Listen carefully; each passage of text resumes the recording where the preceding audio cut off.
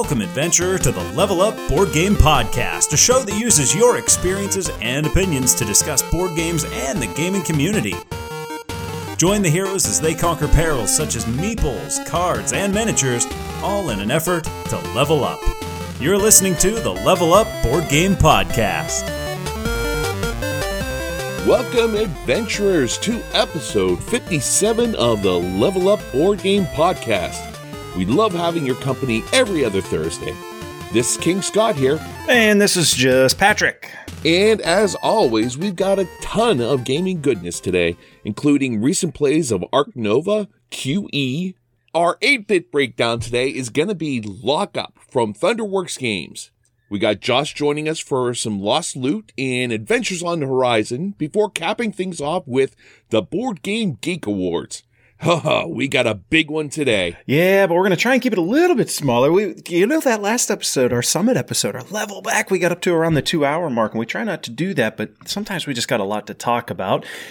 I did mention that we're going to have an obligatory update on could I beat Scott at Space Base not knowing the rules, and turns out I cannot.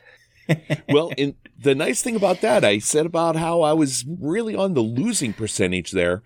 But I think I turned the corner here. I think I figured it out, and it's making it that much more fun. I'm still having a blast playing that game on BGA. I love the luck aspect of it, but still there's that planning aspect that comes into it that's pretty important. Yeah, playing a little bit odds with the numbers, and yet, oh man, I could take a worse number because this card's so good. Having a lot of fun with that, and it's kind of neat to be able to learn a game on the fly, and I'm just going to click things. I would love to have like a recording of my first playthrough because I would love to see like what I was picking and be like, oh man, you idiot, that's not right. But yeah, it's really a very, very cool game, though. We had a meetup just recently. Sure did. SCG Hobby and Latrobe hosted us for a meetup day, and I tell you what, that was fun. Really was. It was a great time to sit down with people that a lot of times we do normally play games with, but we had other people that were brand new. I mean, we had Doug, who came down and sat with us and played some games. Brett and Amanda were there. And, we introduced Doug to something, didn't we? Oh, man. So, okay. Adventurers, we're sitting there, and this is like the, what do we do now? We're sitting there with Doug, and he's not a big board gamer. He's an RPG kind of guy. He's got Dungeons and Dragons going. He's an older guy, too, right? This isn't, Yes. He's been around, and he's sitting there. He looks over at the shelf that the store has of demo games, and he's like, oh, Catan.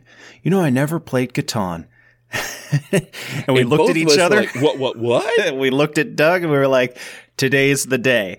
Did not think I was going to have Catan on the table, but sure enough, we broke it out and taught him how to play. I think he had a really good time with it. It's nice to revisit a classic like that. Yeah, I had a good time because it's been quite some time since I played that. And it was nice to get that out. Still, the last part of the game, I still have a little bit of problems with as far as no one wants to trade with the person that needs 1 point left. Yeah, it kind of peters out, doesn't it? Yeah, but other than that, it was thoroughly a wonderful experience. And a good game day all in all. There were a ton of games on the table. We had groups playing, Return to Dark Tower, Ark Nova, Meeples and Monsters, Smartphone Inc. My favorite, though, is how we capped it all off at the end of the day with a little Mario Kart pitch car. So for those who don't know, pitch car is a game that it's just tracks, like little wooden tracks that interconnect kind of like a puzzle piece. So you actually make a racetrack and you put discs on the track and you flick them with your finger and take turns. And the goal is to complete X number of laps, and whoever does it first is the winner. I customized my pitch car set to be Mario Kart pitch car. So I put the little stickers on. They all look like the characters, but on the track, I put those little question mark blocks. I took stickers and put them on the track. And anytime you pass those, you roll a die. So it's so funny. If you roll the squid, you get the squid token. And at any time before someone flicks, you can be like, no, I'm catching my squid. They got to cover their eyes. They got to spin around once, and they have to flick using their thumb. Instead of the finger. It only happened once, but boy, that one time was memorable. Oh, Scott, I got you I put the post up on Instagram of you taking a flick, and it went right into the side of a wall, and it's just head down. Oh, Well, it's not only going into the side of a wall, it went into the side of the wall and came right back to where I started. Right back.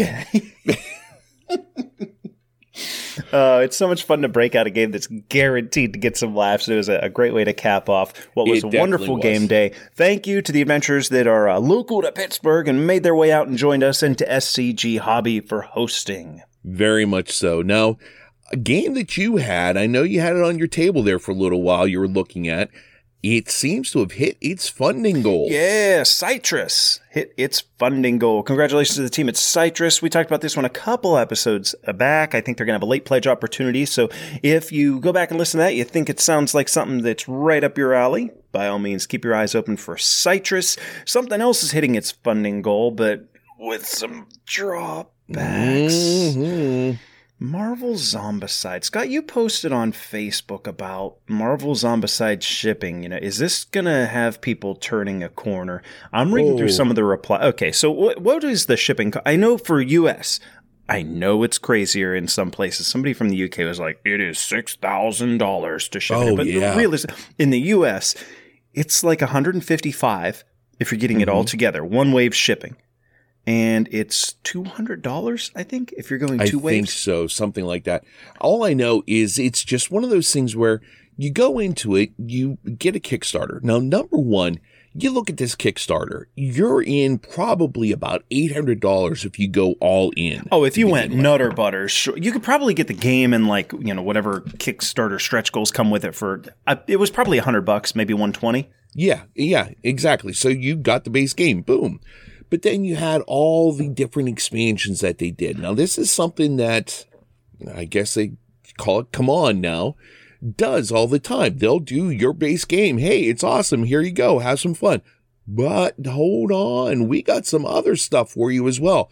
And they just pile on the expansions, one after another after another. Exclusives. And then they ended up with this giant Galactus model where you can have Galactus or you can pop out the face and have zombie Galactus. I'm not saying anything's wrong. I mean, their stuff is gorgeous. Thing's cool. You aren't paying extra for something that you're not going to get. You get amazing components, everything. Yeah, what we love to say, people are going to get all these boxes, they'll never get to them. There are people that get to all of the boxes. Just because some of us don't doesn't mean that others don't as well. Right, exactly. And this might be their cornerstone to their games. I mean, they have their one big thing that they get a huge game once a year, and that's it. That's what they go all in on. But when you go in, you got to realize, number one, you're going to have a pretty high shipping cost. A ridiculous shipping cost right now, especially. I understand the containers are coming down a little bit in price, but they're not back yet. Yeah, you've got so many things that are causing problems with this as far as fuel costs and everything else, and things getting tied up in ports in China and all this stuff going on. What a mess. You kind of have to expect it's going to be that way, but I don't think any of them were expecting what they were going to be getting whenever they were like, okay, here's the pledge manager. Here's what you owe for shipping. Yeah, that's the biggie. I think if up front when people were pledging, let's suppose that I pledged to it. I didn't. I got my fill of Zombicide, even though I think Marvel Zombicide sounds so cool. Yeah. I didn't pledge to it. It was just a little too expensive for me. But if they said from the get-go, shipping is $155/200 if you do two wave, you're going to have a lot of people complaining, and you're going to have less people buying in, and people are still going to complain, even the ones that backed and are willing to accept it. But it is what it is. I think the blindsiding, I understand that their original estimates were a bit lower than, lower enough that it's like a sticker shock. I think folks feel a little bamboozled. I think I've said this one other time before. You can go back to, they used to have these posters about all I needed to know in life I learned from Star Trek: The Next Generation. Oh, God. I love that they had Mr. Scott on there from the original series, and Geordi's yeah, that's not Next Generation. Oh, no. He got stuck in a transporter and all that stuff. Don't worry about it. That's neither here nor there. Make it so. But he was talking with Geordi LaForge, their engineer. He's like, oh, I'll get it done in 15 minutes.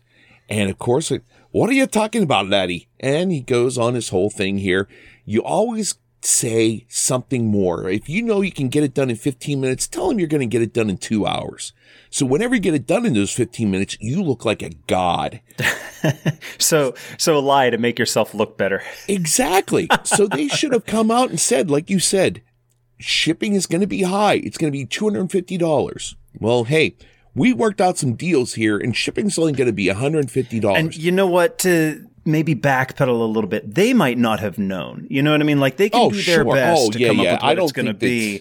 It's just unfortunate that, you know, if you really wanted that game and that's your bread and butter and you're looking forward to, a lot of folks with kids, Zombicide's an approachable game. Oh, I can't wait. We're going to be Captain America. We're going to mess up some zombie. And now it's like, oh my goodness, another 200.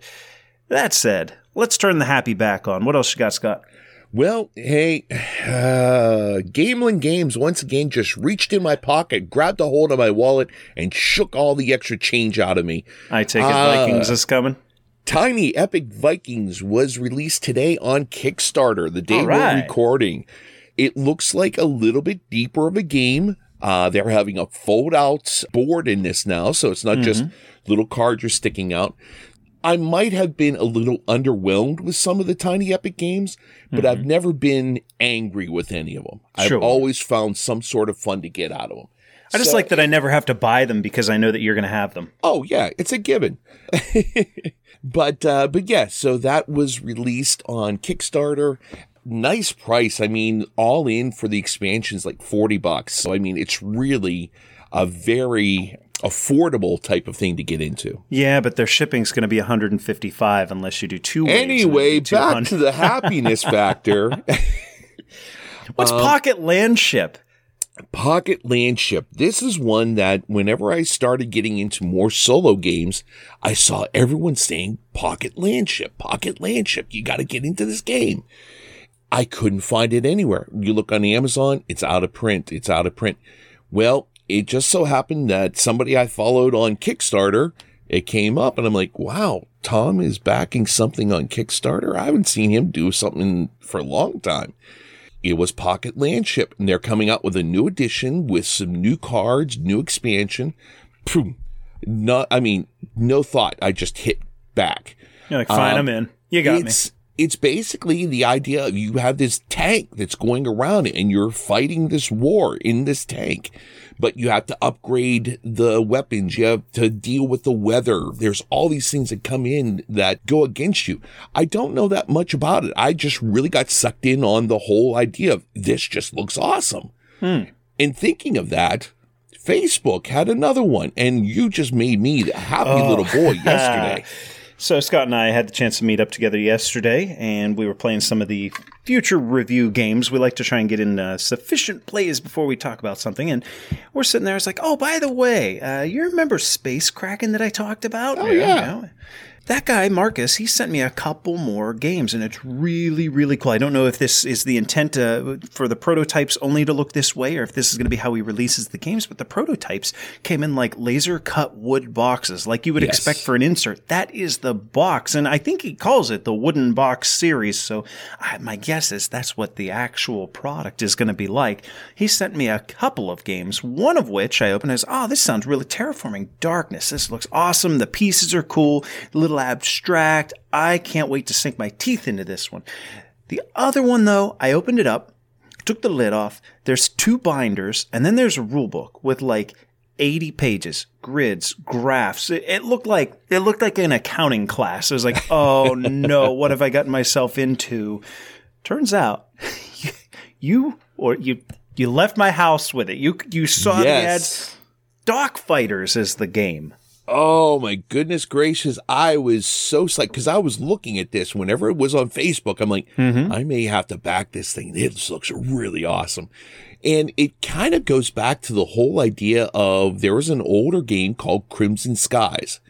Okay. And it was like an alternate history thing where you would go through and you had these different groups of, like the U.S. was completely broken up into different areas, different nations. But this one here feels very much the same. You have these like souped up 1920s type planes. And you have giant blimps that are going around. You've got big old three-dimensional blimp mini things in that here. box. you have the altitude meters. Everything is magnetized, where you magnetize the bases for the planes and the weapons on. Oh my God. It just like, I got home. I'm just like, my wife isn't even into gaming. I'm like, look at this. You got to look at this. Is this not amazing? Look at this. Well, I sent you home with Hidden Leaders. I sent you home with this one, with Dock Fighters. Did you start playing around with the bits? As soon as I got home, took that off. I even had the rule book sitting right next to me here. I was reading them before we started recording. I am just so relieved because when I saw the size of that rule book, and I'm not big on like that style of game, I don't have a background. You know, we're always saying like, oh, well, if you've played Dominion, you're going to be able to play this. It's one of those like, well, Scott plays Battletech and he's played Warhammer, so he's going to be able to grasp this a lot quicker than I am. I was all set to like message Marcus and be like, hey man, this looks like a really expensive prototype. It's not right for me to keep it because I don't think that I can give it an appropriate amount of time and expertise. So glad. Oh, the weight was lifted when you were like, I would love to have that. Yeah, I'm seriously. I mean, Adventures, seriously, this is going to be going on the table today. I will be learning this immediately, and I will be talking about this next episode. No question. I will have this down. Let's talk about games that have been on the table recently for us. We're going to get into recent adventures. And Scott, I'm going to kick it off because I got the old elephant in the room. No pun intended. We're talking a 2021 game from Matthias Wigge, Wigge. Say it, Scott. I would say it could be... We'll go with Wiggy. It's from Capstone Games, and the game, of course, is Ark Nova, which has lived in the hotness now for like 4 straight months. It's Tom Vassel's new favorite game, and it's climbing the top 100 at a blazing speed. It's destined for number 1, let's be honest. Oh, I mean, yeah, with the amount of hype behind this thing, it's unreal. Wingspan was like the meteoric? Yeah, the meteoric rise, like quicker than I've ever seen, and holy smokes, did it get up there, and it topped out at like 20 or so? I believe so, yeah. Yeah, wherever it is. This thing, in the span of 3 months, is apparently a top 20 game. Apparently enough people have played the game long enough and enough times to determine that this is a top 25 of all-time games. We won't get there. I'd say it's about time we talk about it, though. Ark Nova. This comes with a theme, of course, of managing a modern zoo, including funding conservation projects, building enclosures, accommodating animals, and hiring specialists, among other things. Now, at a 30,000-foot view, Scott, you haven't played yet, have you? I have not, no. Okay, so we'll give you the from a distance view. This is like the zoo simulator board game. And as you zoom in, it's reinforced by really clever gameplay. Now, we're only at the tip of the iceberg with Ark Nova, so I'll call this a first impression. I had the chance to play this with Ryan on TTS, and hopefully sometime in the near future, maybe we'll give it an 8-bit breakdown after we've had a hard copy and played it a few times. I feel like everybody's doing their review of it right now, so we don't really need to be another voice. A small one at that in a big pond. Let's talk a little gameplay. Initially, people were comparing this to Terraforming Mars, so I'll reference it a few times as we go on this adventure. At its core, Ark Nova is a card game that's going to incorporate tracks for income, knowledge, conservation, and a spatial element on a personal player board. Now, when I say this is a card game, 255 unique cards in the game. Wow. Now, that's not unfamiliar territory. We saw this with Terraforming Mars, with Wingspan, with Earth, with Dog Park, a lot of games. The idea that you take a simple rule set and you incorporate complexity by introducing unique cards. In fact, how about this, Scott? There was a boom for roll and writes. You know, that was man, everything's a roll and write. Boom for dinosaur games. This, I'm gonna call this a minor boom in popularity of games that incorporate a big stack of unique cards. That seems to be a thing lately. I'm going to make a simple rule set, and we're going to give you this big-ass stack of cards and make of it what you will. I like your prediction there. Well, let's get back to Ark Nova. You've got an individual player board where you're going to be placing habitats. These are just tiles that go on your board. You start with a couple, but as the game progresses, you're going to be building more. Sure. Now, these are important for like placement bonuses on your board, but more so because various animals need to be in various enclosures.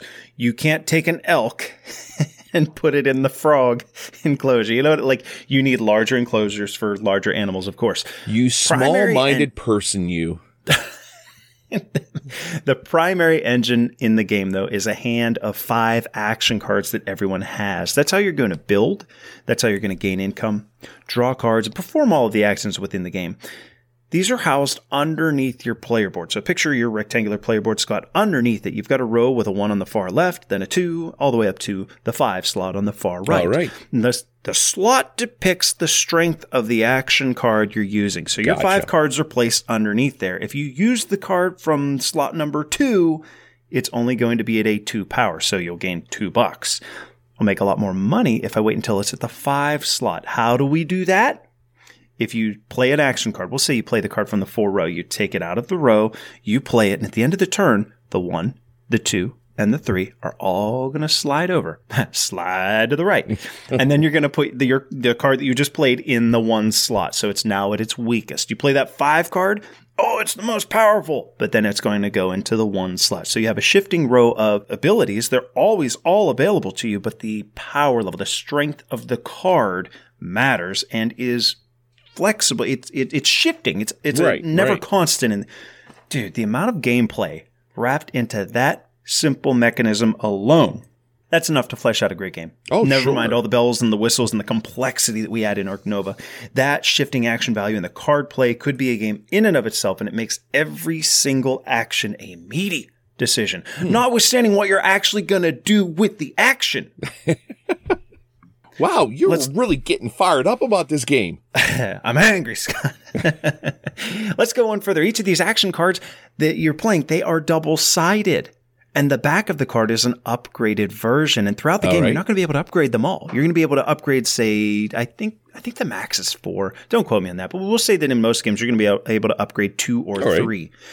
Boy, that's a decision there. Which one do I upgrade? Do I want to be able to build better? Do I want to get more money? So not only are they giving you this really thinky mechanism with the shifting card row, they're also giving the ability to alter it as gameplay continues. Okay. I mean, it seems like it's a pretty in-depth game. It's going to take a long time. Well, we'll get there. And you know what? We saw some guys at the meetup playing it, and there were a couple new players. I know it took them 2.5 hours. But first play, that's to be expected. As the game progresses, you'll be, as I said, building these enclosures, housing various animals in them, but there's plenty more to be discovered. You're looking to fund conservation projects for endgame points.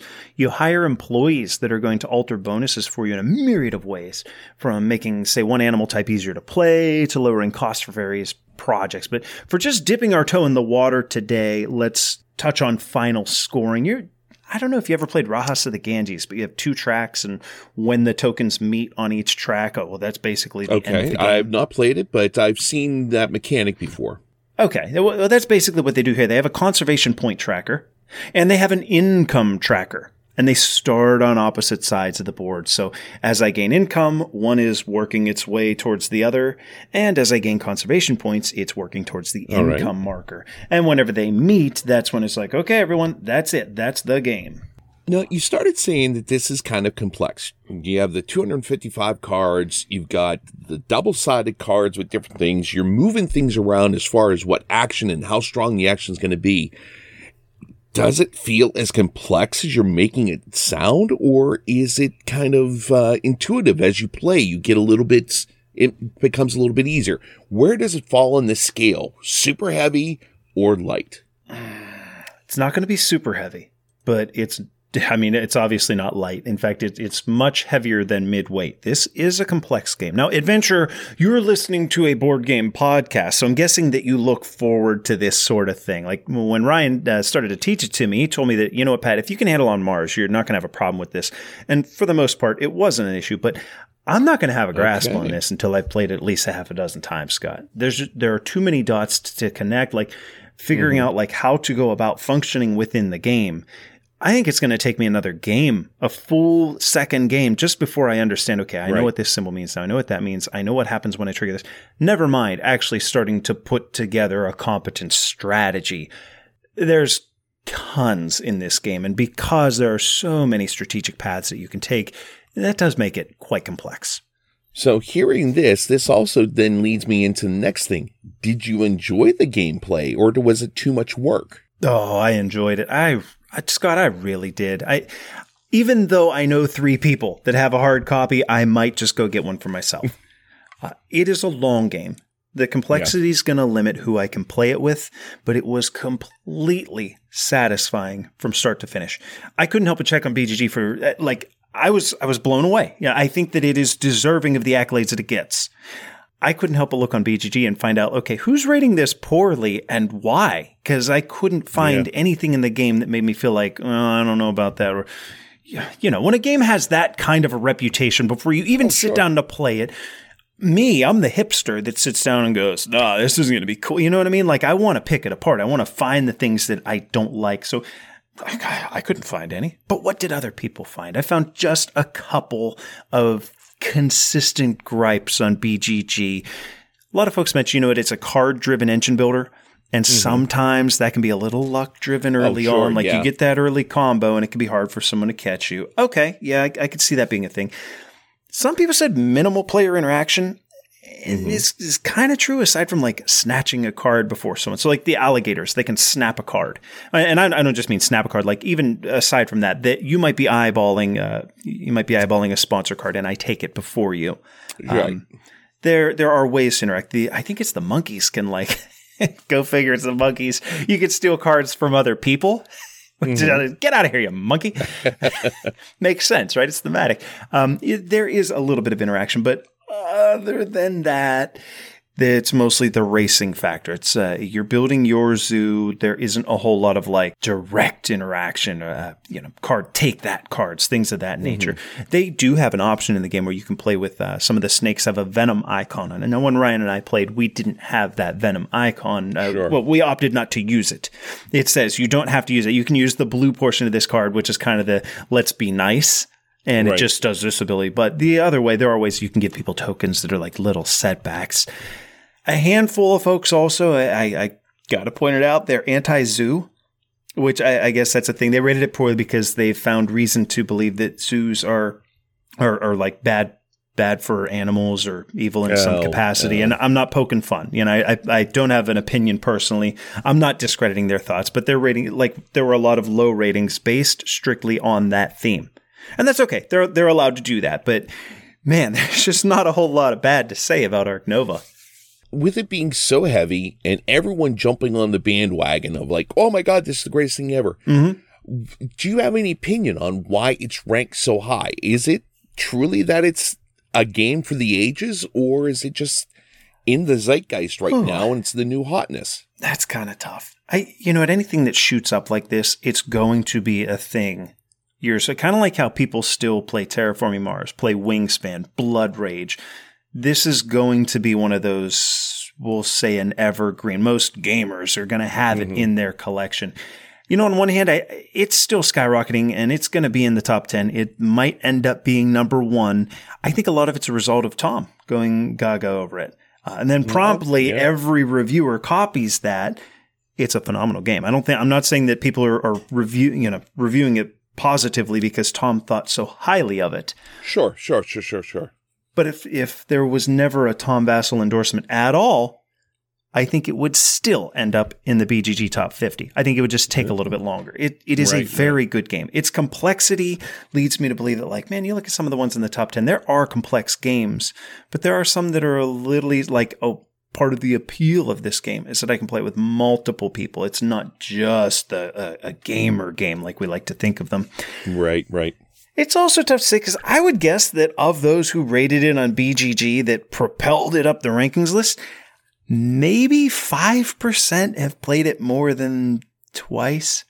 This is a relatively new game. It's a very complex game, and a lot of gamers like to play the next thing. And, if we're having a game day, we're typically not playing the same game twice. We want to play 3 or 4 different games in the day.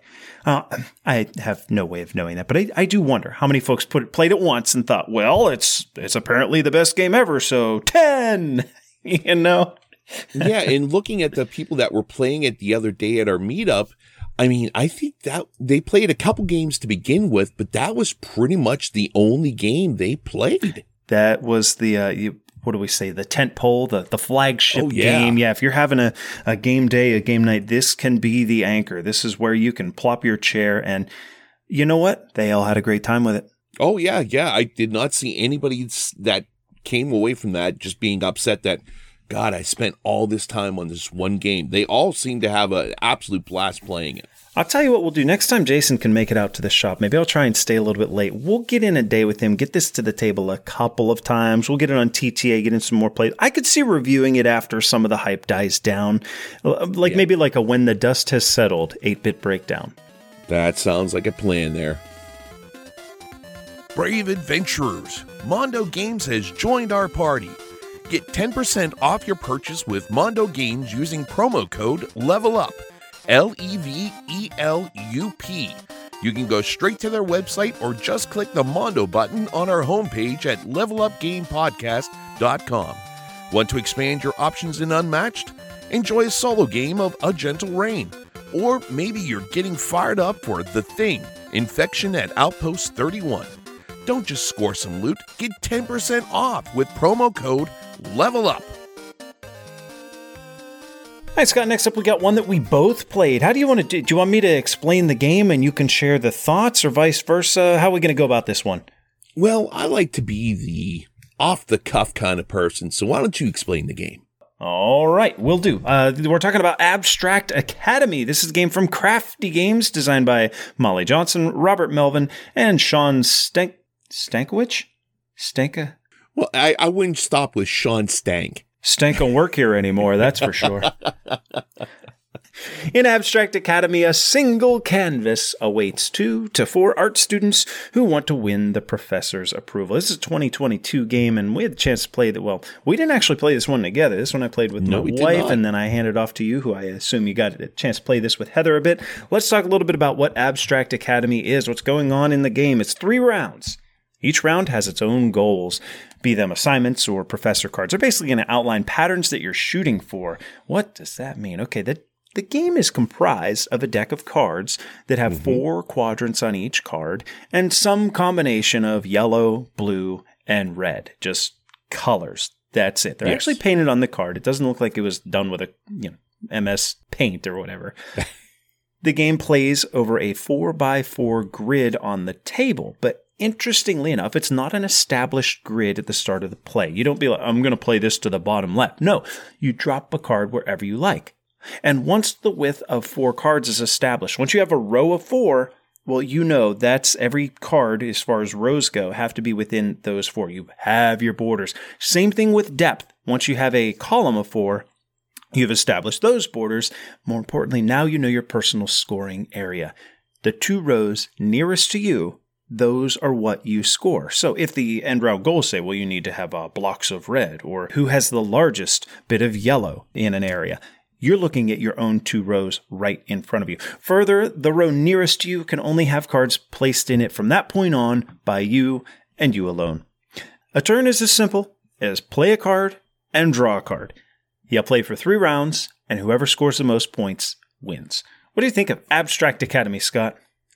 This is a nice version. I like to think of this as Sagrada the card game, where it's very similar, where you're building up artwork, different colors and stuff. And Heather really enjoyed this as well because it wasn't too thinky. It wasn't bogged down by a lot of rules, but still there was a lot of strategy involved with this. As you said, you don't have that 4x4 area planned out to begin with. Right. So you could play 2 cards, and then you play that 3rd card next to you or next to your opponent. That kind of shows where things are going to go. So it changes constantly. The board is constantly changing. And each time that you're playing with the professor cards or the artwork cards, it's completely different. It gives you different rules to judge your painting by. This is, once again, falls into that you're waiting for your food or you're going out to eat and you have just an appetizer or something. Yeah, it's a quick game, isn't it? A little game you can play on the table there. And those are so much fun because people come up, like the waitress come up, what's this? What are you playing? And then you describe Nerds. it. Oh, yeah. Hey. I wear that nerd thing proudly. But yeah, it really fits in nicely with that game. Great 2-player game. It could definitely play as a 4-player game, but I think it shines at 2-player. Yeah, I agree with you there. And you know what? I actually kind of like the look of the game with the 3 colors. It doesn't do any, I'm not getting psyched because I see some blotches of red and blue and yellow, but for the sake of this game, it's nice. It works out well. And I like that, like I said earlier, it's not just a flat color. Somebody actually took a paintbrush and put some red on that side of it. Like I don't want to say it's actual artwork. Oh my God, Scott, we went to MoMA. This is like 12 years ago. We went to New York and we went to the Museum of Modern Art. And I was that yokel that is walking through thinking, oh, hell, I could have done that. This isn't art. You know what I mean? So I'm not going to call it art, but at least it is, actual painted squares and painted rectangles on the cards instead of just here's a color. Yeah, I have that same story. I was in Museum of Art in Philadelphia. Mm-hmm. There was a huge canvas painted yellow. That was it? That was it. That was it. It actually made me angry. You wouldn't like Scott when he's angry. It did get an emotional feel out of me. But no, this one here, I love how it's not just like cut and dry. Boom, boom. Here's your square. That's that color. Yeah, it looks like someone actually painted that. So whenever you're done, it does look like a piece of modern art. I mean, I can't say that I really understand all types of modern art, but it still has a nice color. I mean, with the red, yellow, and blue, it still can put together to make a pleasant look. So the game has a nice look to it. Let's talk a little bit more about the gameplay. You know what? I think for me, the X factor, what does Abstract Academy bring to the table that other games like this don't, is the fact that the 4x4 grid is not established. So you were saying, at the very beginning, let's suppose that you and I are playing. You start with a card that is half blue and half red, and you put it right between us. And one of our point scoring cards says, who has the most blue and red cards with blue and red. Well, I want that to be in front of me. So on my turn, I'm going to take my card and I'm not going to place it on my side of your blue-red card. I'm going to put it on your side. Thus, I'm kind of establishing our board and saying, no, that's closer to me. Mm-hmm. And then you're going to probably play your card on the opposite side of it. And then finally, the fourth card I'll put on your side. So, it's in the two rows nearest to me. I've claimed, if you will, that card. I thought that was pretty neat. This reminded me of another game from years and years ago called Seven Dragons. Mm-hmm. And this was the same thing where you had to combine different dragons. They had the same picture of the dragon, but in smaller squares, bigger squares, whatever. And you had to try and connect so many of them together to get 5 red dragons together or something like that. With the ability to move things around and kind of exert your authority as to what at least early on to go. Yeah. That really makes a big difference there. And having that confined space once it's built up, that's it. You're done. You're forced to work in that parameter then.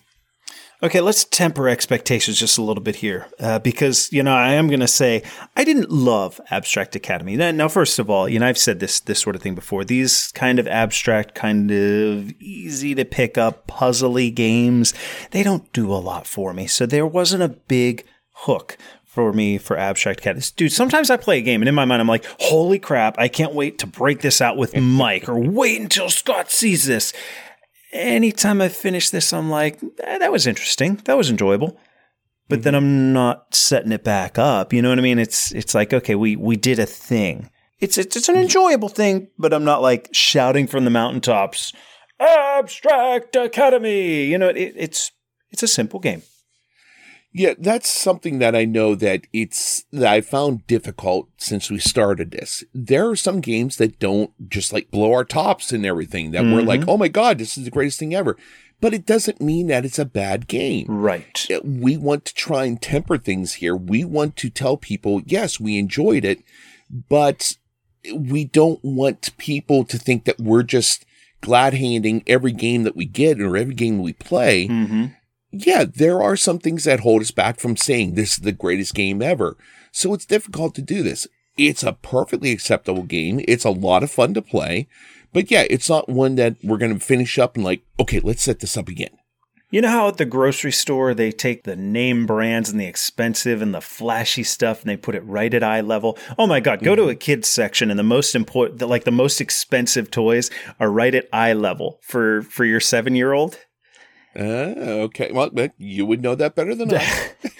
On my gaming shelf, like I'm probably going to have Abstract Academy on my shelf. I don't think that it was a bad game, but it's not going to be one at eye level. If that calibrates my thoughts a little bit, I won't turn down a play. I'm probably not pushing to get it to the table. I'm keeping it, but it's not going to be, it's going to be with the generic brands at the top. One of those like, oh, if someone notices it, yeah, we can break it out. Okay. Well, hey, that would be Abstract Academy. So, yeah, we like it. And if it falls into your category of games, check out Abstract Academy. Running low on supplies during your adventures? Don't want to shell out too much coin to gear up? Level Up's got your back. We've teamed up with Tabletop Tycoon to get listeners of the show 10% off a couple of the biggest titles they carry.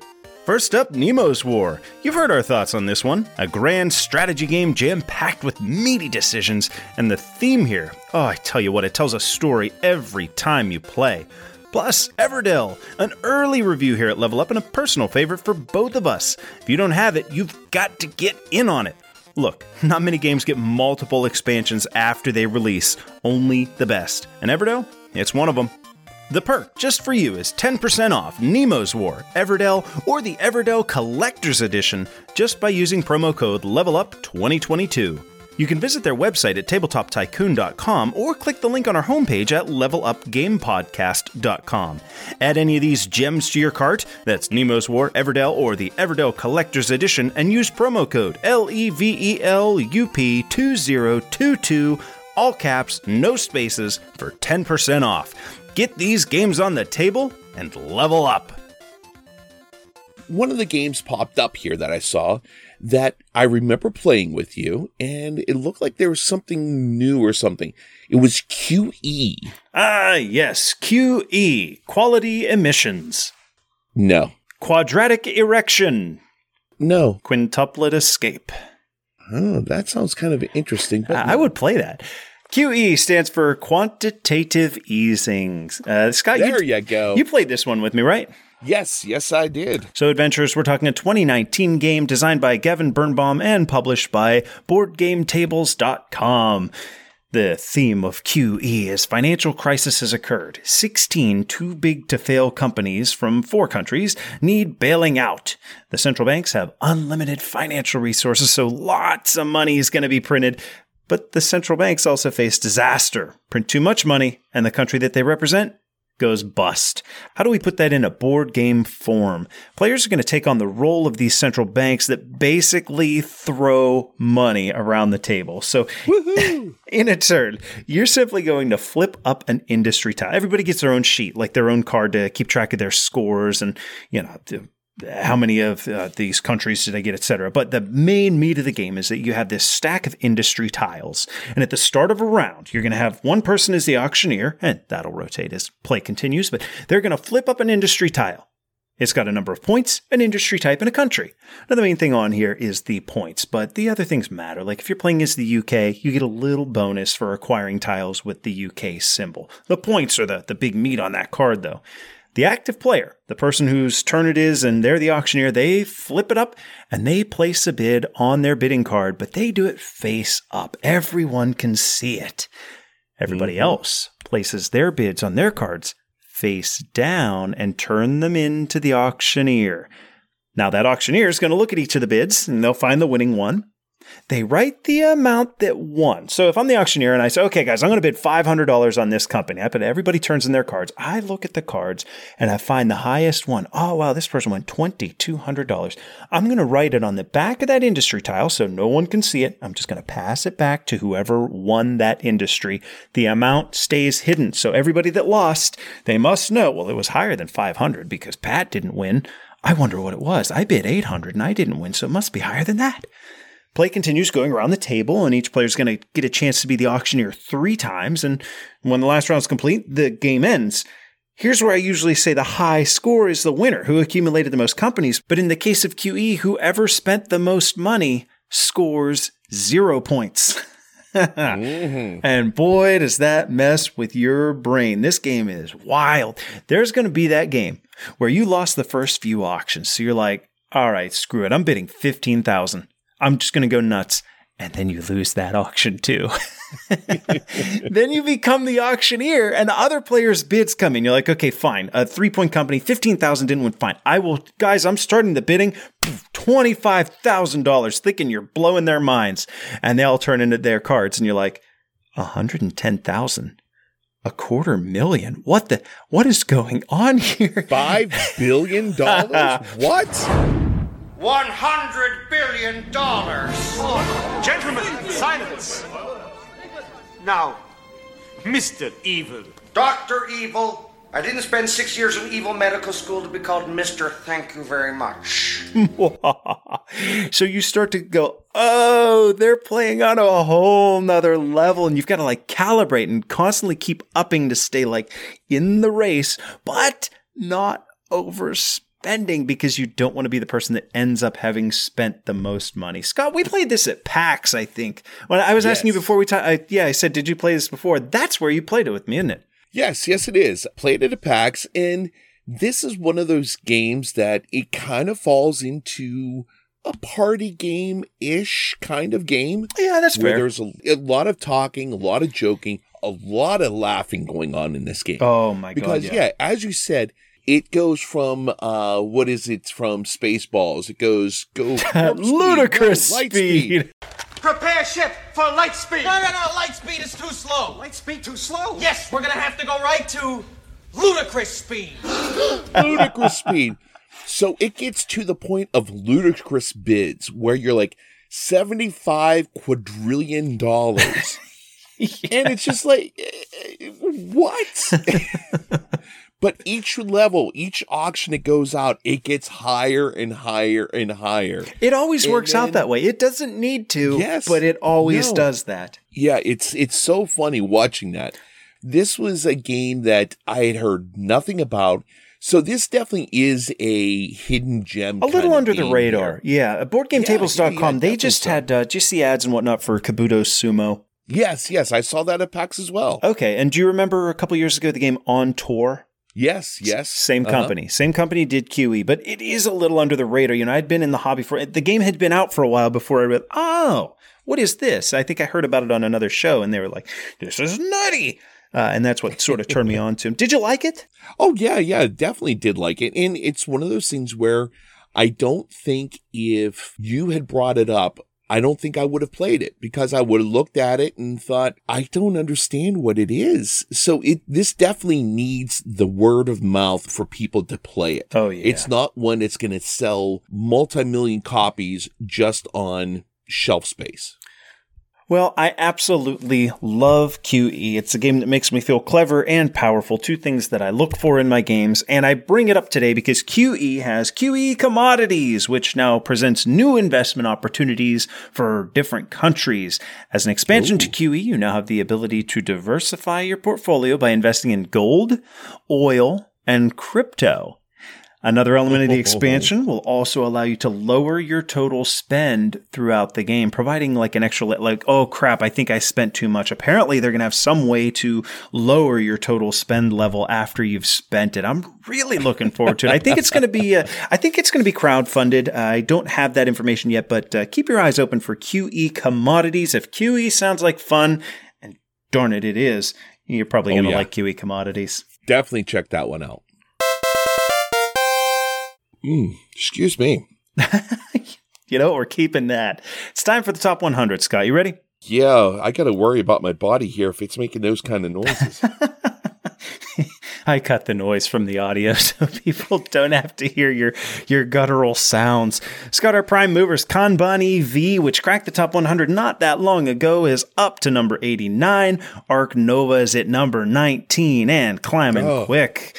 Falling Stars, Raiders of the North Sea, down to number 94. Top 100 debuts, not really a debut, it's just back in the top 100. At number 100 is The Isle of Cats. All right. New highest peaks. These games are higher than they've ever been. And you know what? I misspoke when I said Ark Nova at 19th. Just in those 10 seconds, Ark Nova is now at number 16. Eclipse, Second Dawn for the Galaxy at number 30. PAX Pamir, number 42. Pandemic Legacy Season 0. We keep mentioning that. It's a slow trickle, but it keeps going up. Number 63. Crew Mission Deep Sea at 69, Cascadia is up to 80, and Kanban EV up to number 89. Wow, that one's sneaking up as well. Happy birthdays go out to Lost Ruins of Arnak. Been on there for a year. Architects of the West Kingdom, 3 years now. Oh. Dune Imperium for a year. Yeah. And I'm so glad I get to bring up Star Wars Rebellion at 6 years, because don't think I've forgotten that you owe me a game, sir. Oh, yeah. Oh, I will definitely gladly take you up on that game. Speaking of owing, you owe me a walkthrough of today's review game, Lockup, with the Breakout expansion. I'm going to go over in my booth and tell you all about how to play Lockup. We're going to take a look at Lockup, a role-player tale. This was published by Thunderworks Games, released in 2019, and designed by Stanislav Kordonsky. It takes a little over an hour to play. Have you ever wanted to play a game where you're a deadly team of inmates in a fantasy world, struggling to make your gang the strongest and the most influential in the prison? Well, I think we found your game. When setting up the game, you will gather the 6 tokens for your gangs. You will also place resources, tome cards, and goon cards around the board. The goon cards will symbolize ne'er-do-wells that will join your gang, but there is a cost to them.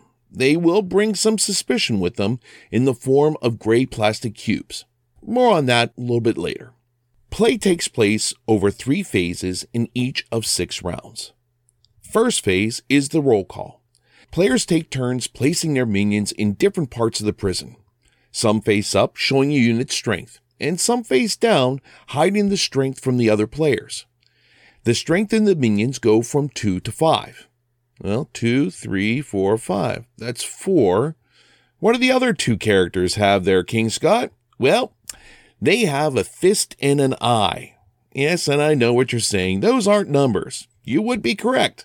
They are special abilities. We'll get to that in a minute. The next phase is Lights Out. Each area with minions is scored based on the strength of each player's crew. There are 8 rooms where your minions can end up.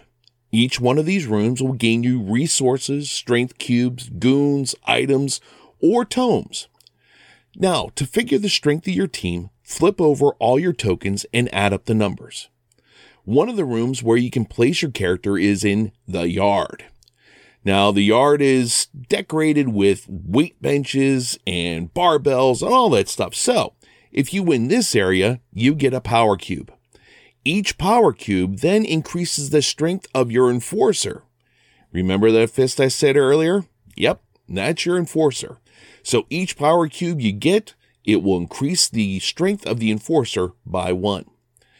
Gangs that do not get a reward for taking a room will be sent to the library. These once again will be judged on their strength and will be able to add tomes to their gang that will give them special abilities to break the rules a little. I mean, come on, it's prison. The third phase is the patrol phase. Now, new resources are placed on the game board, and the guards patrol the dungeon. If all of the suspicion from the suspicion pool have been placed, the guards can't turn a blind eye anymore. Players with high suspicion are raided, and their chambers are searched. The goon cards placed at the proper rooms also give you suspicion in the form of plastic cubes I spoke about earlier. The guards are on to you, and you're going to lose a whopping 8 points for being too shady. But if you use your lookout strategically, remember that guy with the eye? Yep. You won't get any suspicion when taking the resources from the room. That's it, really. In its simplicity, this game really shines. To make things even more interesting, in 2022, Thunderworks Games released Lockup Breakout. This adds another character in a small underground tunnel network to lead your gang to possible freedom, but more importantly, more points. Now, time to see how Patrick feels about my singing and hear what he has to say about Lockup and Lockup Breakout.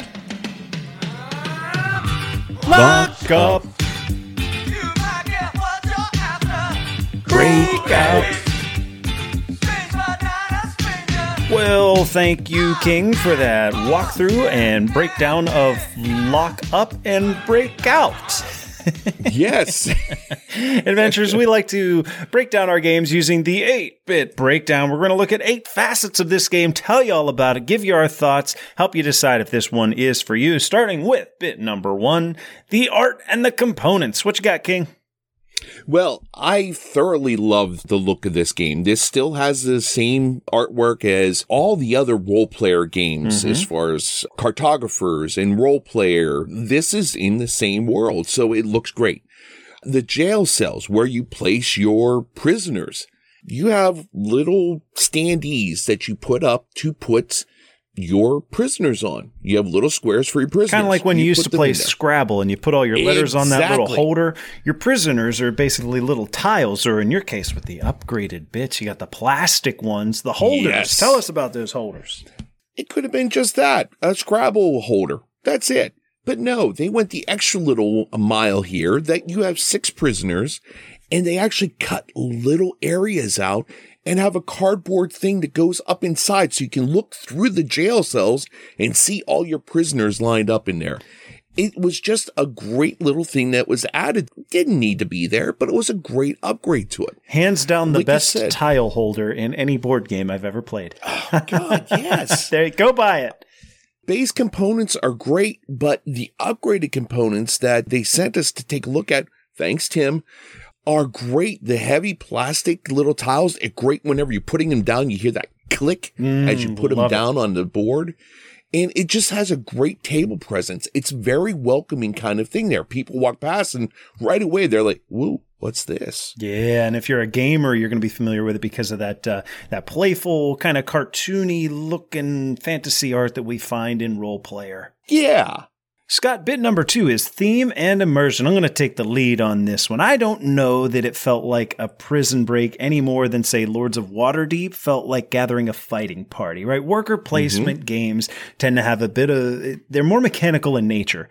And when the primary action is going to be gaining resources, coupled with the interplay of having to wager whether you're devoting enough strength at a location, there's enough gameplay going on here that I found myself using that analytical side of my brain. Now, the rooms are thematic.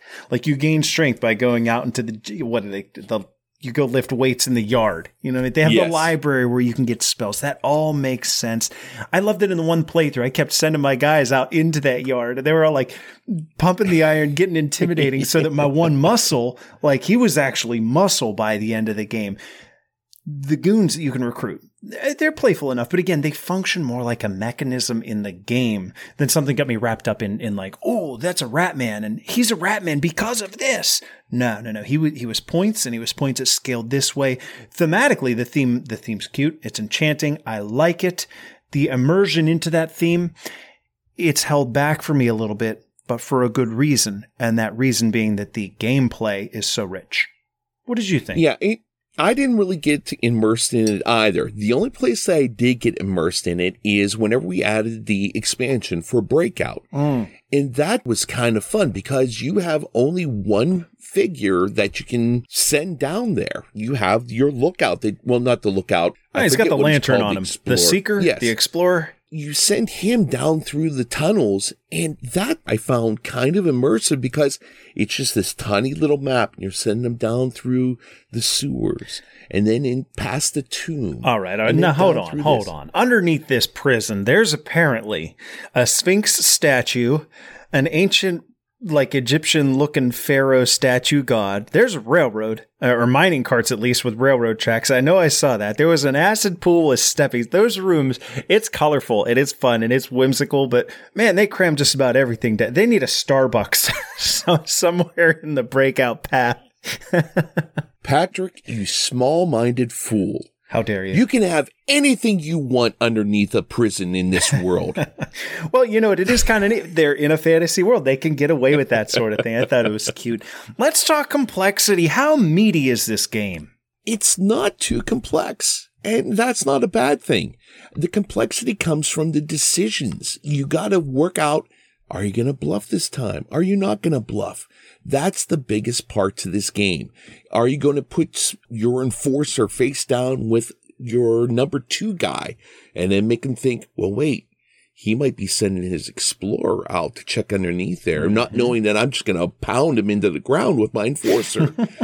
that's the biggest thing there. You have so much to do as far as your decisions. Oh, you said it. The rule set's easy enough. I think the complexity is derived from, let's call it the blind bidding. The fact that you might really need the most strength at a location, but you do have to speculate on what other players have already devoted to that spot or might devote after you place your piece. I might put my 5 piece hoping to win, but if somebody already has a piece face down there, should I be devoting 2 of mine that are smaller ones? Maybe their piece is only 2 strength and I'm wasting my 5 by putting it there. See, that's next level gaming. That's gaming that's off the board and in your head. And when a game can do that for you, I think, A, I think it's a lot of fun, but B, that is a different level of complexity that can't be found in the mechanisms on the table. Yeah, there's something about whenever you do that bluff and you flip it over, and once again, you get one of those damn it moments, you feel more clever than normal because you just got something over on somebody. Not that you took a spot that you wanted to do. You're both playing for the same spot, but you were able to bluff them out of that spot because you were just sneaky. I mean, that's such a neat aspect of the game. Now, we didn't disclose with each other some of our like little tricks up our sleeve, but when I'm playing with you, you and I think played this together, 3 times? You got it at the meetup with other people. Okay. For me, when I was playing this with you, it was like, I'm going to put my 2 and my 3 face down and hope that he thinks, oh, wow, that Pat just put like 8 power there because I want that location and I want you to back off, but I still want to have my 5 available. That I felt like I'm the only person that's ever thought of something so brilliant. No, that was my big trick. I like that. Bit number 4. What did you think about learning the game? Yeah, bit number 4, rulebook and learning curve. The learning curve I'll take, it is, as always, going to depend on your play group. So if you've played worker placement games, I mentioned Lords of Waterdeep, Viticulture, you're going to understand how that works. Now, it might take you a round or 2 to grasp the importance of placing the right strength pieces at the right time, and sometimes that means getting a little familiar with playing the odds against other players, but mechanically, no one's going to be held up here. This is Stan Kordonsky designed this one, and I had the chance to talk to him and play a game of Resurgence on Tabletop Simulator with him not that long ago. I think I talked about it back on the show whenever it was on Kickstarter. Stan designed, Scott, do you remember when we played Rorik, Dawn of Kiev? Yes. And the meeples each have their own power. Yes. Very similar. It's not blind, but you do have to make a commitment and stake your claim and where you're at in that spot. Lockup and Rorik came out at about the same time, so I don't know which one drew inspiration from the other, but you can kind of see that Stan was juggling this concept and wanted to implement it in 2 different ways, and I think he did a fantastic job here. Learning curve is easy. Let me ask you this, Scott. You played this at the meetup with someone who'd never played it before, and I know you played it with someone who, I gather, doesn't play many board games. Did they grasp it? Did they seem to have any issues? They picked up on it quite quickly. The rule book is laid out very nicely. I was a little bit worried whenever I got the Breakout expansion as well. And I'm like, there's a lot of different things here. But that just fit in just seamlessly with the main rule book. They have everything broken down into the different aspects of each turn. And anything you possibly want to figure out, it's in there. It's very, very simple, very intuitive to play this game. Thunderworks is kind of finding a spot in the level up good rulebook column, huh? Yes, this has been they are. With Cape May and Roleplay. Yeah, they're starting to get a reputation for me anyway of putting out a quality rulebook. Most definitely. Scott, where is the meat of Lockup? The meat of Lockup is in the commissary. No, I joke. The meat of this game is definitely the bluffing, as far as I'm concerned. This is where everything comes down to it. That is the biggest part of this game. You want to be able to be sneaky, but then, of course, you're going to be sneaky. You're prisoners. You're trying to break out of this prison. But yeah, the bluffing aspect is such a big part of this that I feel that, for me, that's the meat of this game. Yeah, I agree. There's definitely, we'll say, mechanisms attached to that, the need to get like a set of dwarves, for example, or keeping an eye on what goon cards are going to be available, managing your suspicion, getting the right resources at the right time to get the good item that you're searching for. These are all mechanisms in the game where if you weren't blind bidding, that would be the game, and that would be fine. That would be a quality, good resource collection game. The blind bidding is what takes it to the next level. That's what makes this unique and stand out. I tell you something else. There's something really exciting when games give us a big reveal moment. You know what I'm talking about? Oh, yes. When the chips are down and it's time to show what you got. Boy, Lockup does that every single round. I love that. Yeah, and it's great whenever you're playing with more than just two people. It's a lot of fun because you're up against two other groups of prisoners. You know? Am I okay with one getting over top of me, but not the other one?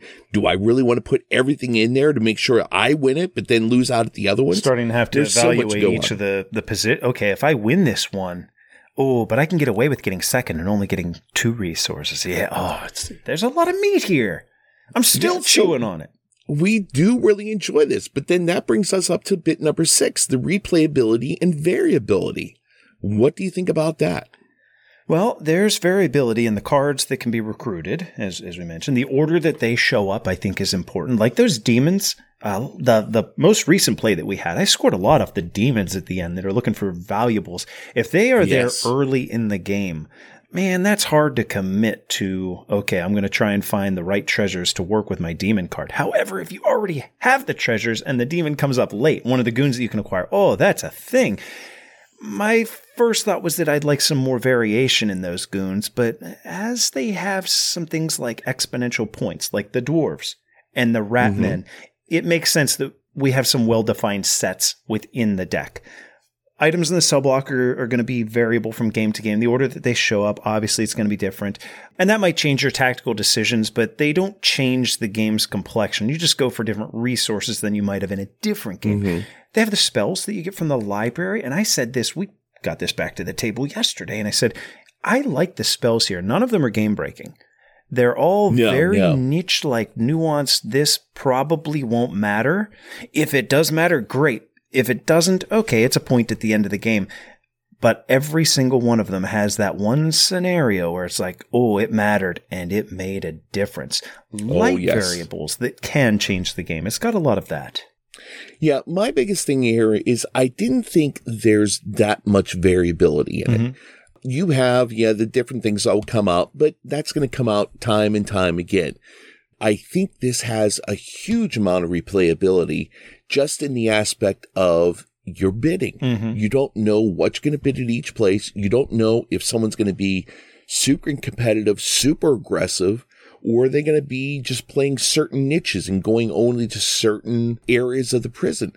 So that's where this game shines. It shines in the replayability because you can get everything down as far as what you know is going to be coming out, as far as the cards are coming out, the different spells that are coming out. You can know all that, but you don't know what your opponent's going to do at that one specific time you're playing against them. And that's where the replayability shines. Bit number 7, we focus on a game's downsides. Every game has them, and even if we love a game, we try and find reasons why some folks might not. Scott, what do you got for downsides on Lockup and Lockup with the Breakout expansion? I don't have many things with downsides. The only thing that I have to say is with the board. Up in the top right-hand corner, you have 2 of the rooms up there that kind of get meshed together a little bit. You have the commissary and I think the infirmary. Okay. They're right next to each other. They're very close. That's where you're going to be getting goons at. That's where you're going to be trading in resources for other resources. But they're so close together, and each one of the rooms is colored a different color. These 2 are almost identical. So they get kind of meshed in there. So you can catch yourself whenever you're playing going, I wanted to do this, but I should have gone there. Oh, crap. Went to the wrong one. Yes. So that's the biggest thing there that I see, that little part of the board gets a little convoluted, a little confusing. Okay. But that's my main downside that I can think of. What did you think? I thought it was tough to come up with some too. I mean, it's a solid game that it is streamlined. If somebody said, well, what does it mean for a game to be streamlined? I'd tell them, look at Lockup. That's a streamlined game. It's not complex. It's easy to revisit because so much of the gameplay comes from other players at the table and the guessing game of what other people are doing. So what can we find as a downside? I guess there is some luck in how the goons show up. So true. If the initial board setup has 2 dwarves amongst the goons, dwarves are a card that whenever you acquire them, if you finish the game with 1, you get 1 point. If you have 2 of them, you get 3 points. 3 of them are worth 7 points, etc. We've seen that in games before. So I see 2 on that opening board and I snatch them up. I'm like, oh man, I'm going to finish the game with like 8 dwarves. And only 1 more comes up.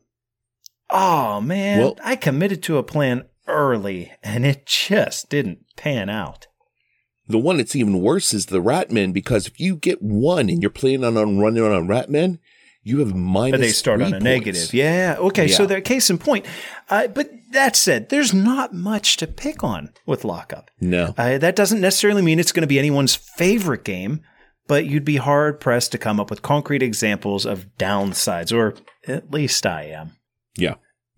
Now, was it fun? Who's it for? We want to know that. That's for our final bit number 8. Lockup's a ton of fun, Scott. I mean, you take elegant, simple resource collecting and worker placement, and by simply mixing in the unknown of the blind worker's strength, it elevates it to an interactive game where you're constantly weighing your options against what other players might be up to. Normally, we see in worker placement, well, if I went there, you can't go there, or only one person's going to get it. This one, you can both go to a space, and you don't know who's going to get it. And man, that's fun. Mm-hmm. Who's it for? We had this at the table mostly with like gamers, you know, the type that is going to listen to or host a board game podcast. It was completely fulfilling. And while we didn't play with a younger crowd, I bet you'd be able to get this out with 10-year-olds. You know what I mean? You could almost classify this as a family game because nothing's too difficult to understand. You want a game with a low barrier of entry, a Euro game with interaction. I think you're going to love Lockup. Yeah, I agree. This is a nice entry-level game to get people involved with this. This is a good one, like if you have friends that like playing poker or different type of bluffing games. This is one you could easily teach them how to play this game, and they would still get enjoyment out of this as well. This could actually fall into that the old chestnut type of game, that game that you pull out time and time again. You're always going to have fun with it. You may not anchor a game night to it, but whenever it comes out, everyone's going to be happy to see it come out. Full disclosure for listeners, we did get a copy of this provided by Thunderworks Games. We always like to point out whenever we didn't actually have to shell out our own funds. So if you think that makes this entire review illegitimate, that we're shilling for Thunderworks, well, we're the ones getting rich. Yeah, no, this is one that I don't think I would have played if we did not get a copy of it. And for that, I feel bad for that because I would have been missing out on a great gaming experience here. Is it staying in your collection? Oh, most definitely. Well, it is definitely going to stay there. Then I'd say you owe Keith and Tim $50. Oh, hey, check's in the mail.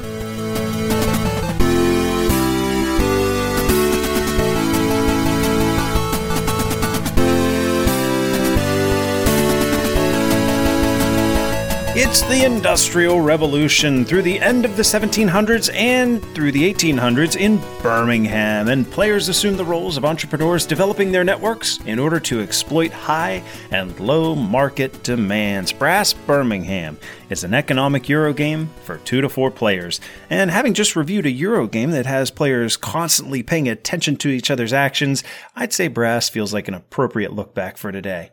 Scott, how did you feel about Brass back then, 1 year ago? This is a difficult one to talk about here because whenever I played it, I was thoroughly confused. I was confused on what's going to happen here with what's going to play. But once we were done, I did understand it better than I did whenever I started out. I still don't have a complete grasp on everything, but it was such an enjoyable time there. The whole idea of going through and making sure that you have the ability to ship your goods around the board and everything. It was such an enjoyable thing. And trading in goods for money, I definitely want to get back to it. I want to get better at this game. That's my biggest thing there. And if there's a game that I want to look at and I feel like I want to get better at it, that's definitely a sign that it's a good game. Yeah, back then, I think I said it was one of my favorite Euros, and that obviously is going to hold true just 1 year later. We did our wrap-up episode at the end of Season 1, and we each talked about our top 10 games that we reviewed in the first year of this show. That can be found, adventurers, in episode 39.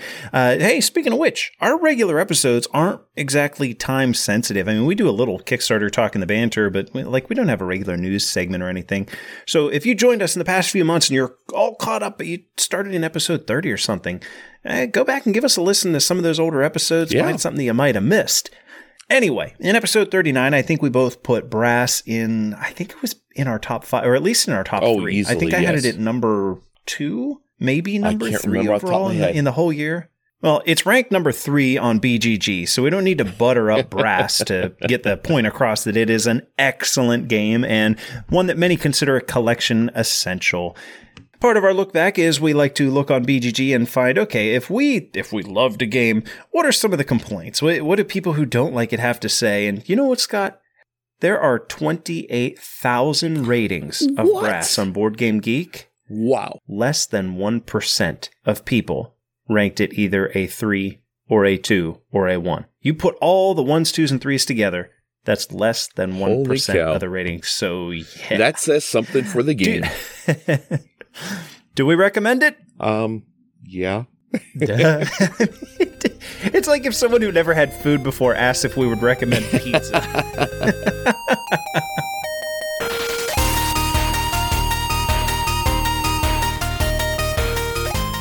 Adventurers, the hospitality industry is difficult. For the past 3 or so years, I've been working in the restaurant industry, and I can tell you one thing's for sure. People are picky and peculiar about what they want when they come to an establishment that's supposed to offer services to them of the hospitality nature, meaning restaurants, hotels, amusement parks, cruises, things of that nature.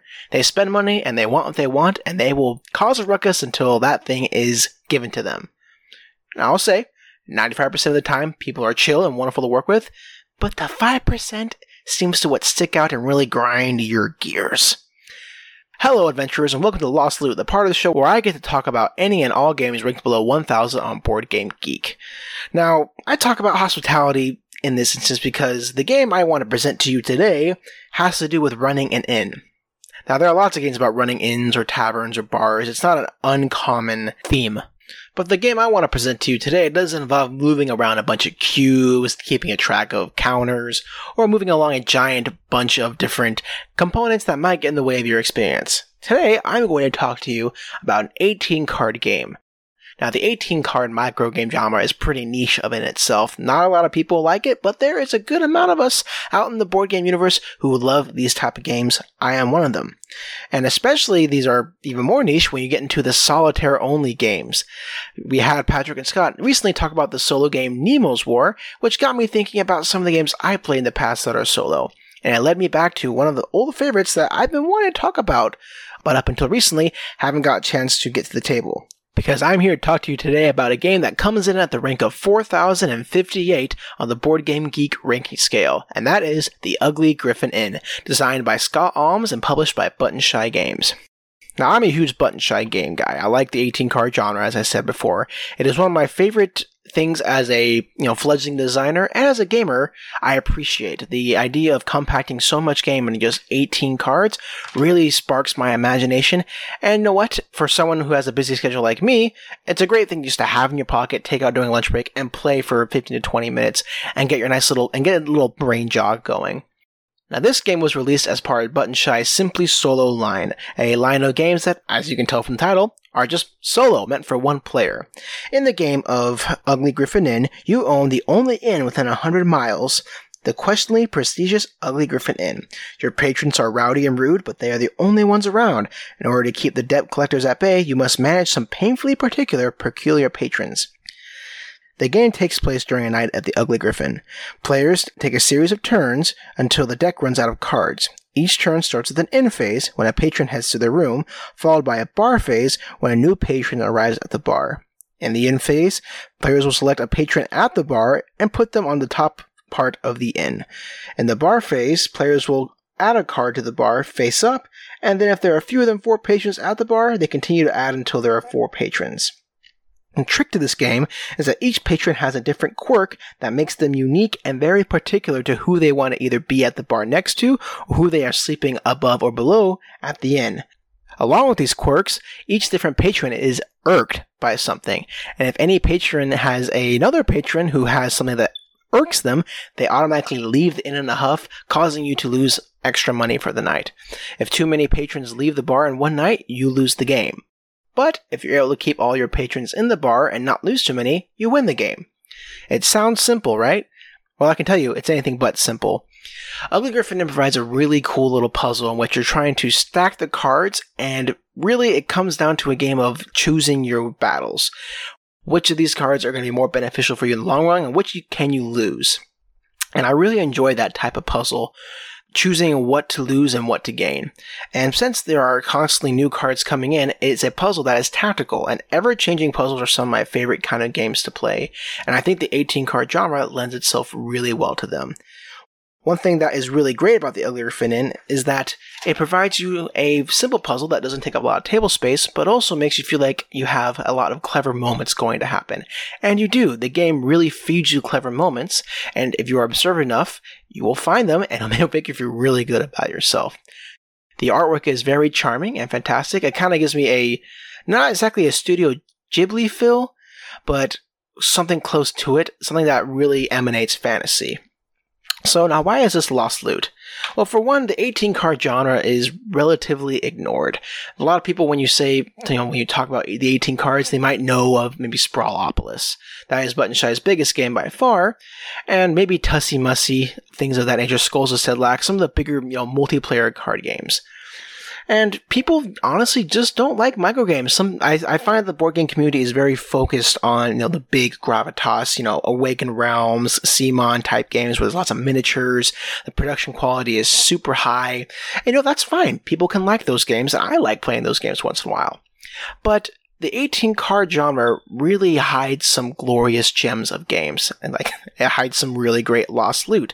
And the Ugly Griffin Inn, I think, is a perfect entry point into what the 18-card genre can do. It's fantasy, which is very approachable, and has a fun, quirky theme. I really think that if you were to put this game in front of anybody and say, hey, play this with me, even though it's a slow game, play this with me, I think they would have a great time. The 18-card subdrama of gaming is something that I believe deserves more attention. I know lots of the designers who design these 18-card games, and they put just as much passion and work into these games as someone who makes a Descent, Journeys in the Dark, or even a Twilight Imperium. Maybe it doesn't take as long to develop, but just as much heart and effort is put into making them a great experience. And to be honest, it's a lot harder, I think, to design a really good 18-card game than it is to design a giant 4X game. I might get some flack for that because, I don't play too many 4X games, but as someone who loves and appreciates design, I will stand by that opinion, and if I die on that hill, I will die with glory and honor, and with the Ugly Griffin Inn in my hands. Well, that's going to do it today for me, adventurers. Just remember, when you're looking at the Twilight Imperiums, the Eclipses, look to the shelf on the side for something that's a sizable wallet. You never know where you might find some lost loot.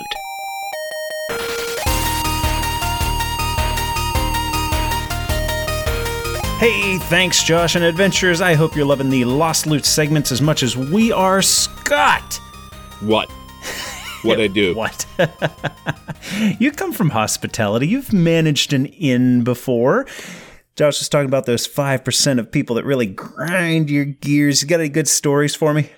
Oh, yeah, I did do. I managed hotels for about 13 years, and oh, God, yeah, you got all sorts of stories.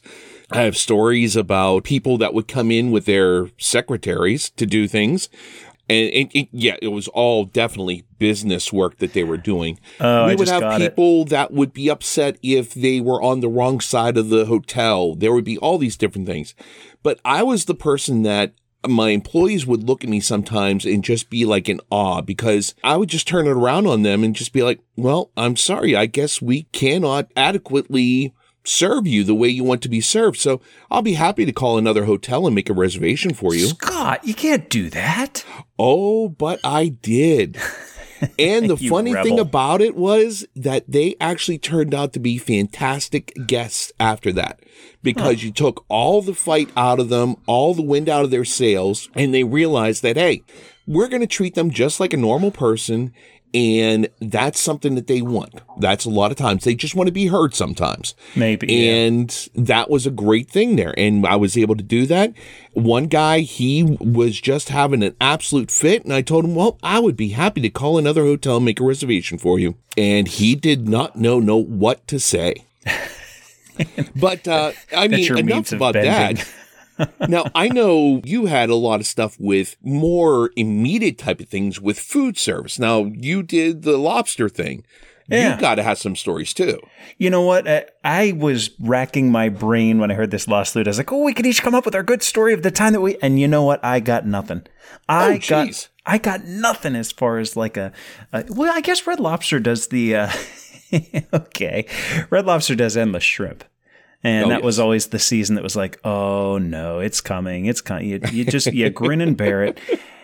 Okay, so on your first plate, you get 30 shrimp. So if you want grilled shrimp and shrimp scampi, you're going to get 15 of each on that first plate. And then when you want a refill, you get 10 on each refill. And you just keep getting refills as much as you want. So shrimp scampi is in that little like boat of 10 shrimp, and it's got that scampi butter. Oh, I could hardly tell this story. I had this guy have like, it had to have been 17 or 18 refills of shrimp scampi. Like by the time we were through, he had to have crushed 200 shrimps, wow, pieces of shrimp. So, and worse than that, the scampi butter. Right? Guy takes off for the bathroom. Oh no. They had to close the back of the restaurant because there were like brown footprints. Oh no. Oh, that's all I got. We got to get out of this. Let's get on with Adventures on the Horizon. Yes, please. Let's go.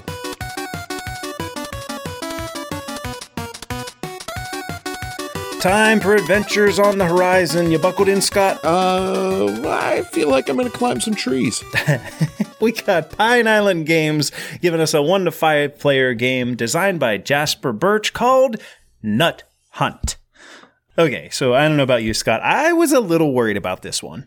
Well, yes. I mean, whenever I looked at it, I'm thinking, why is Patrick telling me that we're going to play Nut Hunt? Yeah, right. And then I realized I forgot the N, and then it's a nut hunt. And that doesn't make it any better. Well, let's do it. Let's see what happens here. Oh, something about that cute art. The cheeky name. You know what? I was thinking this is going to be something super basic, maybe a little bit too young for us, but we did have the chance to play it with the designer Jasper on TTS. We've got a theme where we're controlling our little posse of squirrels, trying to collect nuts and build nests in such a fashion as to meet end game objectives.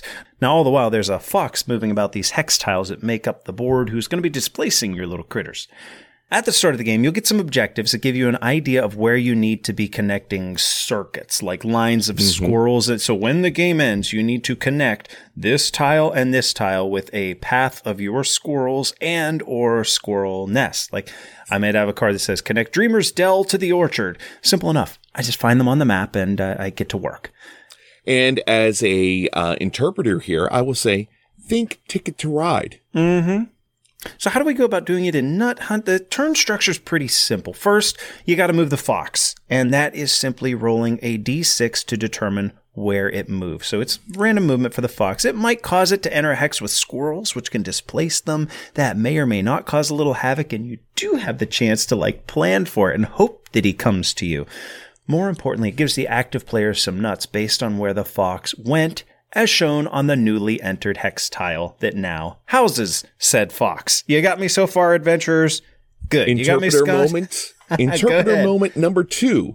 Think Settlers of Catan. Sure. Next, you get to pick any one of 3 actions. You can recruit a squirrel, you can hassle the fox, or scout an objective. Recruiting is just trading in some number of those nuts that you've collected to get a new squirrel meeple. Hassling the fox actually draws him into your hex on purpose. And this can be a tricky way to get extra movement from one of your squirrels because it has to scatter away. Plus, you get an extra nut when doing so because the fox entered a new tile. Scouting, that's simply just drawing another objective card. You draw 2 and you keep 1. So it's a means of scoring more points at the end of the game. And the game ends when somebody gets their 4th squirrel nest. And that is it and that's it in a nutshell. Waka waka. Scott, what do you think about Nut Hunt? Going into this, I wasn't really that thrilled about it. But as we played, I saw it opening up and becoming a fun game. Like I said here, with the comparisons to Ticket to Ride and Settlers of Catan, this is a great thing because, once again, you can get into this game and say, hey, do you know how to play Catan? Do you know how to play Ticket to Ride? All right, we got the biggest part out of the way here. This is what we're going to do. Mm-hmm. So you can get this game to the table relatively quickly. Being able to hassle the fox, that's a fun little added thing to add it onto it. And it's not a deep game, but still it's a fun game. It's an entertaining game. I had a good time playing it. And that is my idea of a fun game. Not all games are going to be knock your sock off kind of thing here. But as long as you were entertained and you had a good time, that's a sign of a good game. And I was. I think it was Ryan, maybe Jimmy, knew that I was going to be playing this on TTS. And the next day they asked me how it went. And I responded, pleasantly surprised. Mm-hmm. It's a simple game, yes. So I do think a younger audience is going to be able to play it. But there's just enough meat on the bones that I can keep coming back to it and keep having a fulfilling play. Scott, there's something satisfying about blocking the other guy's routes and getting in the way of other players. And all the while, you're trying to tease around the positioning of the fox so that you can tease him to you and gain some extra resources. It's an approachable challenge, but it's satisfying. And what really got me, though, there was one mechanism that came in our playthrough that was like, oh, okay, so this can be for gamers too.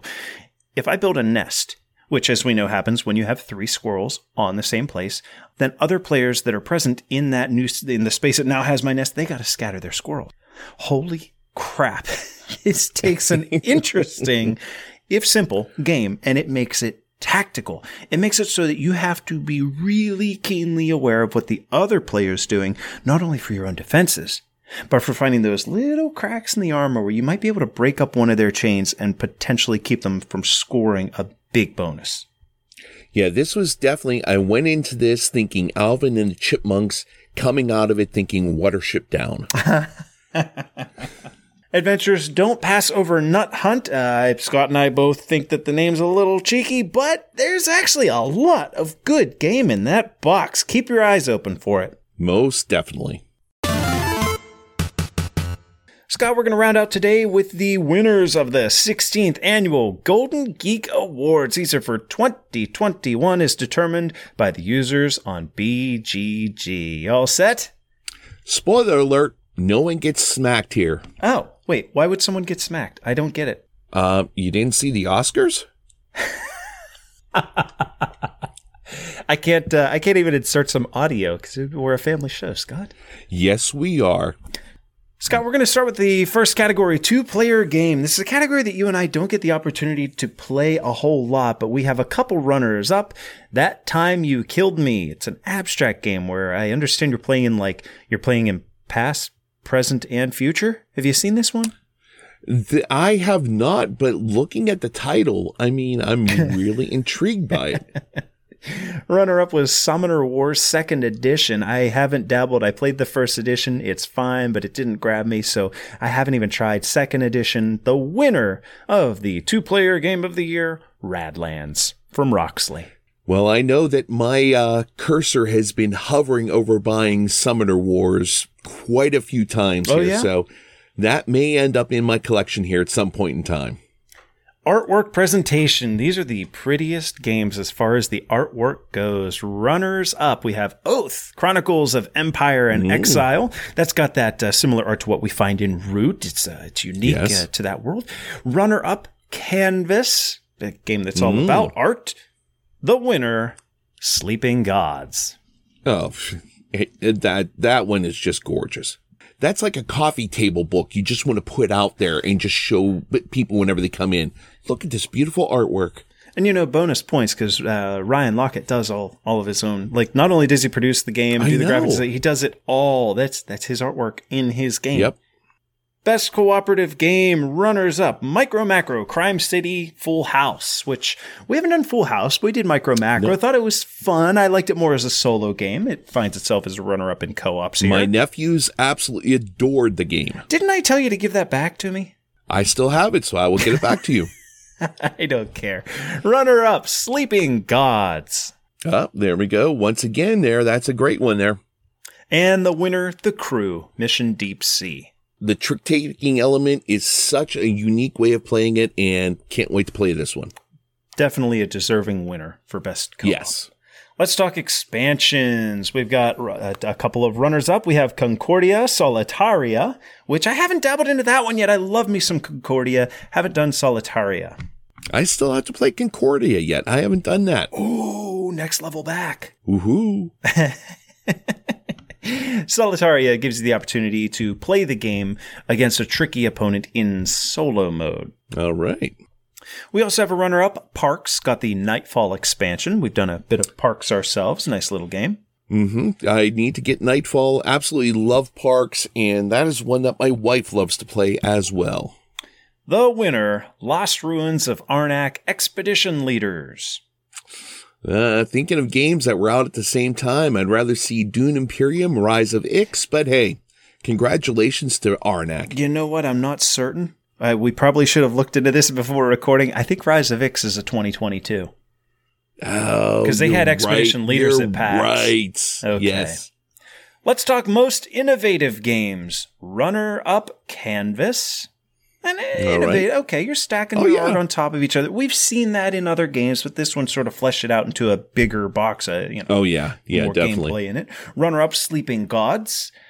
Okay. It's campaign. I don't know if it's innovative. Yeah. And the winner, Oath, Chronicles of Empire and Exile, 100%. The whole whatever you do in this game carries over to next game and alters your next play, and you don't even have to have the same people. Absolutely. Yes. That one's well deserved. The Light Game of the Year. Runner-up, Seven Wonders Architects. Wholeheartedly back behind that one there. I've played that any number of times there, and it's a great little, just like fill the spare time that you have. Wonderful game. Runner-up, Canvas. Mm-hmm. And the winner, Cascadia. Which you and I kind of pick on a little bit, but I think that it's just like we're an anti-hype message. I don't know about you. I like Cascadia. Yeah. It's a fun game, but I just don't know if it deserves all the hype, like you said, that went behind it. Well, it's in the BGG Top 100, as we mentioned earlier in the episode, and climbing. We'll keep our eyes on it. In the meanwhile, let's talk Medium Game of the Year. Our runners-up, we have Terraforming Mars, Ares Expedition. Any more Terraforming Mars? Yeah, that's a good thing. Yeah, I'm not soured on it yet. Medium Game of the Year runner-up, Sleeping Gods. Okay. Sure. Surprise, though, that it did not win against the winner, The Crew, Mission Deep Sea. Yeah, that one there, I don't see that as being a medium weight game I would have put year. it in a lightweight category too. Medium strikes me. But that said, it's a fantastic game. Oh, yeah. I mean, I've nothing against it at all. Heavy Game of the Year. Our runners up. We have Imperium Classics. Imperium, a card system. Yeah, I've not played that one at all, so I really don't have anything to say about that. We got nothing to say here. Runner up. Oath, Chronicles of Empire and Exile. Sure, I well can see deserved. that. I can see that one being the winner. However, it came out the same year as the winner did, and that is Ark Nova. Well, yeah, seeing the amount of time that they spent playing it this past weekend, I can see why it's Heavy Game of the Year. You know what? I'm surprised that we didn't have a wingspan thing happen where Ark Nova wins Game of the Year, Innovative Game, Expansion, Co-op, Artwork, 2-player. I don't know. Let's move on to party games. Don't Get Got, Shut Up and Sit Down Special Edition. Don't Get Got is a runner-up as well as Stella, Dixit Universe. Mm-hmm.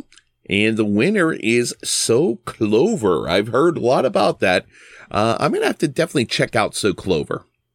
You know what? I have it, Scott. We need to do like a party game episode because we can bang out 30 of those in a game day and just talk all about it. It doesn't feel right to spend a lot of time in a podcast on a game that's relatively easy. I digress. Print and play games, which we can't say a whole lot about because, well, I know you do your fair share of print and playing, Scott, but I really don't.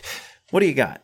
Well, print and play, we have Grim World First Steps. That's the runner-up. And then another run-up, Rats High Tea at Sea.